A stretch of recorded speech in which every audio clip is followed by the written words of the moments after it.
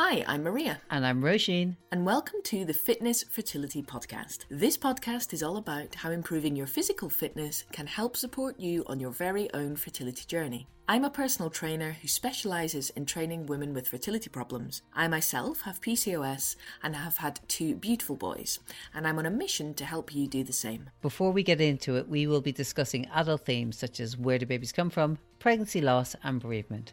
We may also be sweary from time to time. We are optimistic, light-hearted girls, but we know this is a really stressful time for some of our listeners. We respect that. In this week's episode, I am very excited because we are talking with the fabulous Julia Young from Julia Young Nutrition. Julia is a qualified nutritionist specialising in fertility. She trained at the Institute for Optimum Nutrition. She is a certified practitioner for the Fertility Nutrition Centre. She is a resident expert for Aura Fertility. And to be honest, she has many other qualifications, which I'm sure she can talk to us about as we go through. But she is fantastically well qualified, and we're very excited to have you here. Hello, Julia. Hello, I'm very happy to be here. Thanks for having me. We are delighted to have you. I am actually very excited. For our listeners, the background is Julie and I'm going to go wild and call us friends and colleagues. We have worked together on some courses before. And I'm sure we're going to work together again. We met for real life, actually, at the fertility show for the first time ever, having actually done a course and spoken to each other many times. And that was our first real life meeting. When was the fertility show that you guys met at? I think it was May time. It was May, and we'd done many a Teams meeting and actually run a course together at this point. But that was our first real life meeting. It was a joyous occasion. So Julia, would you mind telling us a little bit about your own journey and how you got into nutrition and fertility? In my 20s, I wasn't very healthy. I wanted to lose weight, and so I sort of adopted a low-fat, no-fat regime, and I was working out a lot. I was doing lots of running. I was always going to the gym in my lunch break. And really, my goal was to, it was an aesthetic goal. It was to be thin. And I was also taking the pill long-term. And then we decided we wanted to start a family. So I came off the contraceptive pill and my periods didn't come back. And at first we thought that's fine, it will happen. But about 9 months down the lane, still no periods. I thought we need to go to the doctors and have some investigations. And they did some very basic tests and said, no, everything's fine, no problem. But eventually we realised, no periods, I'm not going to get pregnant. So more tests were done and I was eventually diagnosed with borderline polycystic ovarian syndrome. So the first port of call was to try Clomid. So we did several rounds of Clomid, but unfortunately that didn't work. And actually, amazingly, what was told to us after that was your next option is adoption. And I thought, hang on a minute, surely there's a few other treatments out there before adoption. We went for IVF, lots of cycles, overstimulating, all that sort of thing. So it took a while to work. But eventually I got that positive pregnancy test, but then unfortunately miscarried quite soon afterwards.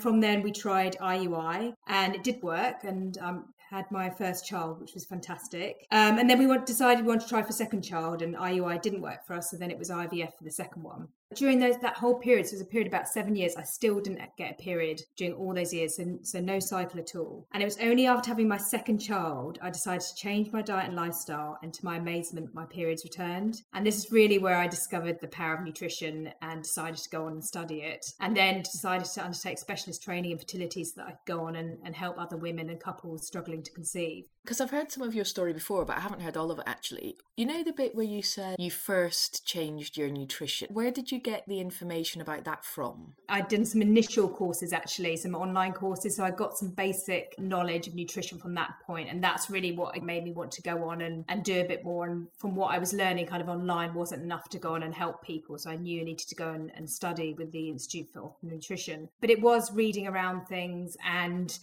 I think it was understanding that what I was doing was quite extreme. A lot of people do this and still tempted by those fat-free foods. It is very tempting to go down that route. We need fat for so many reasons, and hormone production is part of that. Really making sensible choices, and probably the fact that I had kids and slowing down myself, which really helped make those initial changes. And it wasn't a quick fix, it took time for it all to start up again. Did you find the switch, changing those eating habits, difficult? Because I know that there can be an element of anxiety with some people. When you've been doing something and you're like, I'm thin, and maybe you're looking how you want to look. I know for a lot of people it's really hard for them to switch onto what is ultimately a healthier diet, but it can be quite anxiety inducing. Did you feel emotionally any stress with that, or were you ready? I was ready to do it, and this is kind of going off on a bit of a tangent, but what was never explained to me, other than not being able to have a family, what were the other negative sides to not having any periods? And one thing that's affected my health is my bone health has suffered because I had such a long time without periods, and I now have osteopenia. So this is something I have to deal with for the rest of my life and support nutritionally and through exercise, etc. But I was never told of any of these things that could happen if you don't have a period. And I actually thought back in the day, having a period is not exactly the most convenient thing. It's quite nice not to have that monthly worry or the PMS and all that sort of thing. It is difficult to make those changes when you firmly believe. I mean, I used a Weight Watchers client. They drum me into you every week that you need to not eat the fat and you count your points and all that sort of thing. So it did take a long time. And actually doing the long-term studying at ION was what helped me because I was learning the science behind it. And once I understood the science, I knew this is the right thing to do. You're absolutely right. It can be anxiety promoting. And so you do need to be careful. And that's why having someone to help guide you with the right thing to do is really important. I often wonder when I've switched how I eat, it can bring a little bit of anxiety with it. Speaking of science, what do we mean by fertility-friendly foods? Okay, so if you think when you put food in your mouth, which we obviously do on a daily basis, several times a day, that piece of food can either enhance your health and your fertility or not. And in some cases, it could even do some harm. So I'm not really talking about just one or two of those sort of superfoods that are going to suddenly make you pregnant or really make a difference. It's really about adopting a way of eating that's going to enhance your fertility. And your fertility is linked to your overall health. So, all our body systems are interconnected. So if your health is not optimum, then it can negatively impact your fertility. And there's lots and lots of foods that can support your fertility and support egg and sperm health. And probably too many for me to kind of list off, during this podcast.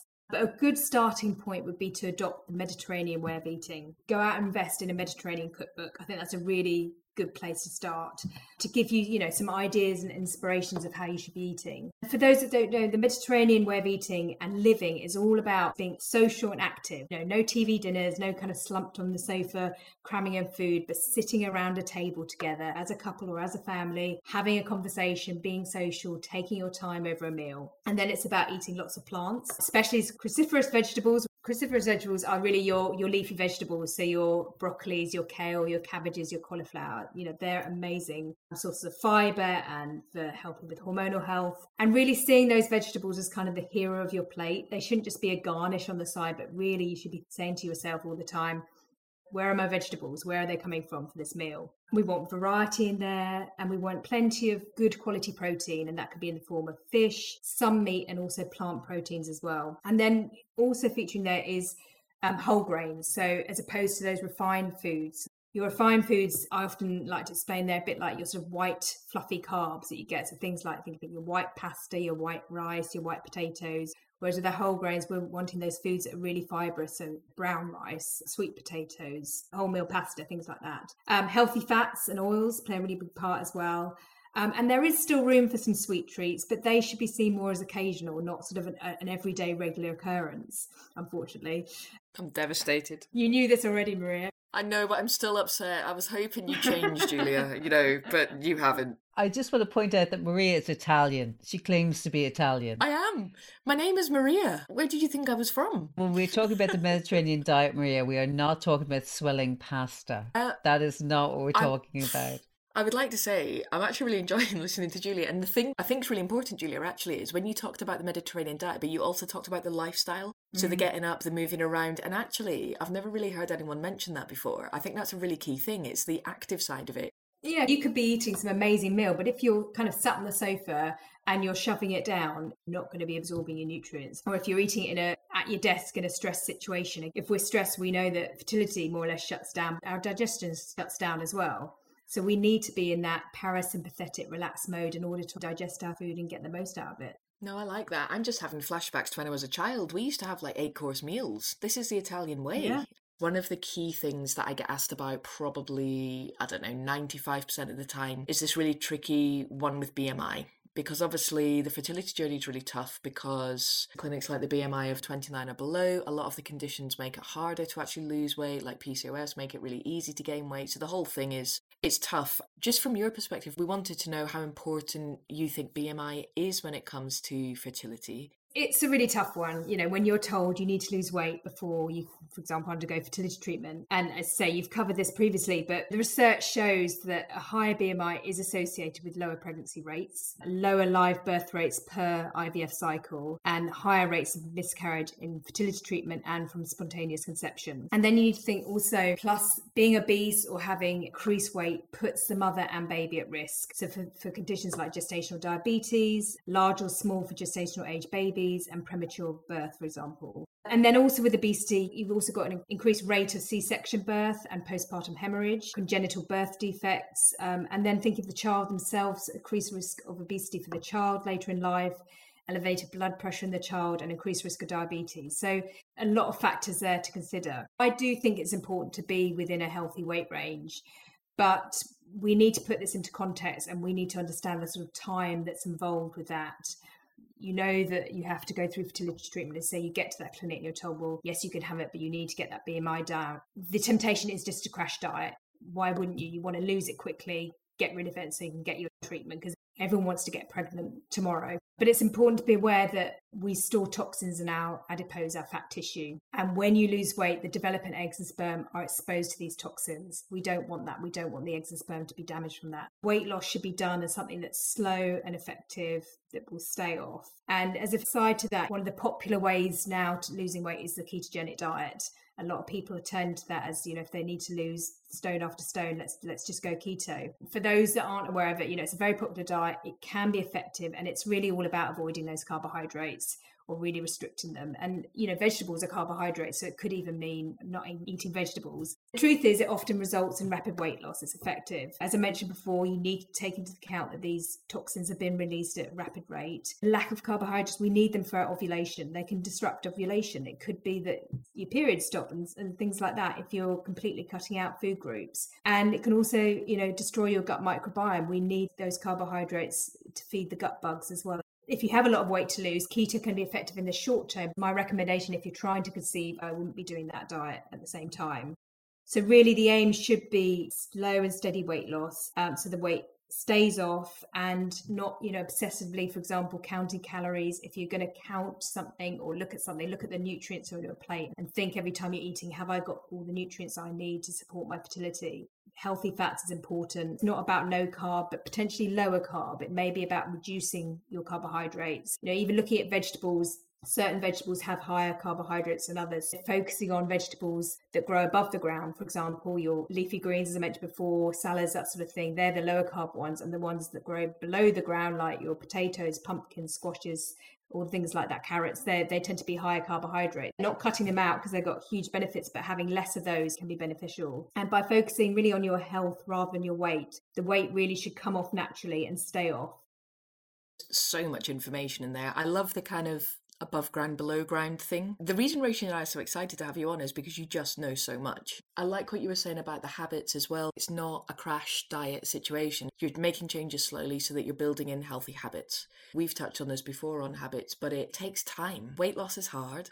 What would you suggest is like a healthy amount per week, like really loosely to lose? I know it depends on your starting size, but just generally speaking. I would say what's healthy and sustainable is probably, 1 to 2 pounds a week, and really not much more than that. Initially, you might lose more because of water weight. If you're looking at fat loss to be sustainable, you don't want it to be much more than that. When I work with clients, I always talk about we need 3 months because it takes 3 months to mature an egg and to produce a healthy batch of sperm. So if you've got no other health conditions, give me 3 months to get us working on this. But if you've got then a lot of weight to lose, you could be adding in 6 months to there, even longer maybe. And I know that's a really tough one to hear. It's important that this is done right, in the right way, and as I say, slowly and sustainably. Also, dropping weight incredibly fast is really stressful on the body, isn't it? And I know in the times that I've tried to do it, I'm more stressed, more anxious, more on my nerves, just the hangriness that comes with it. You have the time pressure, obviously, that you want to lose the weight as quickly as possible so you can get on with the business of getting pregnant. But also you have to be relaxed. That's the rub, isn't it? You're trying to get the right level with both things. And sometimes it can feel a bit contrary, can't it? Yeah, it can be really frustrating. And As I say, if we're in a stress mode and we're producing the stress hormone cortisol, that's a fat storing hormone, because so that can put the brakes on the fat loss that way as well. So it's really tough one, but you just need to look at the long-term picture. I think if you're making small changes that are sustainable, you won't even think of them as changes, almost think of it as dieting, because it's just your way of life. It would just, as you say, it would just become a habit, like brushing your teeth. Regardless of what the scales are saying, you're going to be feeling better. Even if you're not losing weight on the scales initially, you're going to be healthier. If you're making these changes, you're going to be feeling better mentally as well. The one thing that I quite like, and this actually, Julia, is a result from me and you working together, is being a lot more mindful, but I've just changed things very slowly. So I have reduced my carbohydrate intake at the minute. I'm not trying to conceive, I'm just trying to be healthy. Basically, I was eating too many bagels. Okay, so and that is the truth. I was eating way too many bagels. I have gone lower carb, and I have to say, I feel a million times better. It's made a massive difference. I'm not having the sugar crashes, I'm not bloated, I'm not uncomfortable, I'm not really sure what the scales say, but I feel better in my clothes. I think it's a real thing. But the other thing you've said before is eat the rainbow, which I know that people kind of throw around, but for me, that's a really easy, non-calorie counting way to eat in a healthy way. It's a nice, easy way to get started, because it is intimidating and overwhelming. And I quite often work with my clients, when they're a bit further down the road with me, I'll say, right, let's do a diversity challenge, and I'll give them a little form, and I'll say, right, your challenge is to eat 30 different plant foods a week. And the look on their face is a look of horror, thinking, how can I eat 30 different plants? But then when I say to them, well, herbs count. So if you're eating basil and, putting basil in your cooking, and then you're putting thyme in your cooking, that's two already, you got two there. And nuts will count as well. But, we're talking about plants here. And actually, it's quite easy to clock that up when you think of different ways of, getting herbs and spices in, and all different ways of getting different foods in. And then a trip to the supermarket and trying something new, trying something that you've maybe not tried before, or getting a veg box delivered to you. And, sometimes they do those mixed boxes and you don't even know what's coming. And then you're going to have to use it because it's arrived, and just trying something new for the first time. And often they come with like recipe ideas and things like that, so you can give something a try. But yeah, going for the rainbow is a really good, and then almost ticking off the different colours. Have I had something red today? Have I had something yellow? Because each one has different plant chemicals, and each of those have different benefits. I like it. It just makes it nice and simple. Do you do recipes when you're working with clients? Is that something you can support people with? Everyone's different. So some people really want to be told, this is what I should be eating Monday, Tuesday, etc. And I want to stick to this meal plan, and that's fine. I have meal plans, and if that's how you want to work, absolutely. And other people prefer the guidance, and just give the guide that options are things to try for breakfast or lunch or dinner, or even just talking them through how their plate should be looking works for some people. So again, it just depends how busy someone is, what their cooking skills are like. Good place to start is to start doing a bit more cooking from scratch, because I think then you know what's going in the food. You know that there's no additional chemicals, there's no nasty fats or anything in there that we don't want in there. Julia, when I'm in the chemist or in my supermarket, I will always see so many shelves of pregnancy supplements. Are they required if you have a balanced diet, or is there certain supplements that are really good to help support that diet as well? That's a big topic, and I have lots of women and couples that I see that come to me, and they literally have a shopping list of supplements that they're taking. They've read a book, or they've been Googling, on Dr. Google, and read that X, Y, and Z is supposed to help them get pregnant. Or the classic that I'm hearing a lot more of is they say, well, my friend took this and she got pregnant, so I'm taking it. But it really isn't a case of the more the better. Your liver has to process everything that you're taking. And so it's really about taking the right supplements for you. And sometimes actually less is better. And sometimes actually I'm stripping down what people are taking and saying, you don't need this. Let's look at what is actually right for you. But are supplements needed? I mean, our soils are depleted compared to 20, 30, 40 years ago. There was more nutrients in the soils then. Potentially there's less organic food. Sometimes we can't always get hold of organic foods. Sometimes our food is less local, and we can't necessarily get everything we need. Then we've got people that are following certain diets. So vegans, vegetarians, they would be potentially missing out on certain nutrients that ideally need supplementing. But I think really the approach should be food first. So with anyone that I'm working with, I'll say, look, let's get the diet right. Make sure all the good food is going in. Supplements, their role is to supplement your diet.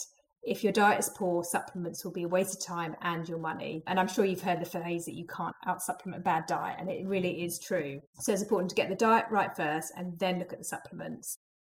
And then I think it's a question of, really quality over quantity. In the supermarkets, and I have to say a lot of the supplements there do have lots of sort of fillers, sugars, incipients. Sometimes it's better to pay a little bit more for a good quality practitioner recommended supplement than something maybe that you might find in the supermarket. But I do, especially for fertility, I do think there is a role to play for them. It's just about knowing what's right for you. And again, everyone's different, so it's got to be personalised. I just wanted to ask you about what type of nutrition would you advise just generally for people who are working out and maybe training for a half marathon, just to put that one out there, Julia, for no particular reason. Okay, so I'm not a sports nutritionist, I have to say that. I think the first thing is to make sure you're eating enough, not skipping meals. That is a stress on the body and can affect hormone balance. So, making sure you are fueling your body.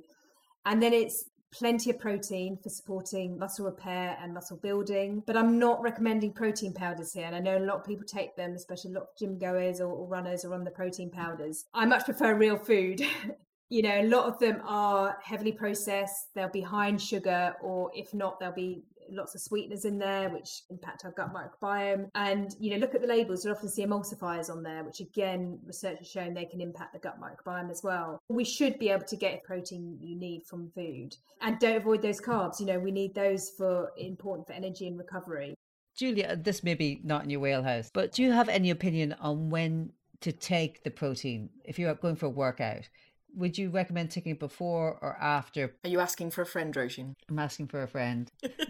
We're in such a snacking culture where people maybe have a mid-morning snack, afternoon snack. We feel we need it to keep our metabolism going or something like that. We need the snacks. But I'm actually a big advocate on 3 square meals a day and nothing in between, because we need 4 to 5 hours in between meals for our digestive system to repair itself. It needs to sort of have a break, burn fat. That's when the fat burning can happen. But if we're constantly putting food down our mouths, our digestive system is always working, kind of digesting that food. So if you're doing that, then there's going to be protein at some point, probably. I mean, obviously you don't be working straight after you've had a meal, but there'll probably be protein that you've had for your breakfast, for example. And then maybe an hour or so later you're working out, and then you're having your lunch where there's protein as well. So, you need to be having protein with every meal. It should be a good quarter of your plate should be some sort of protein.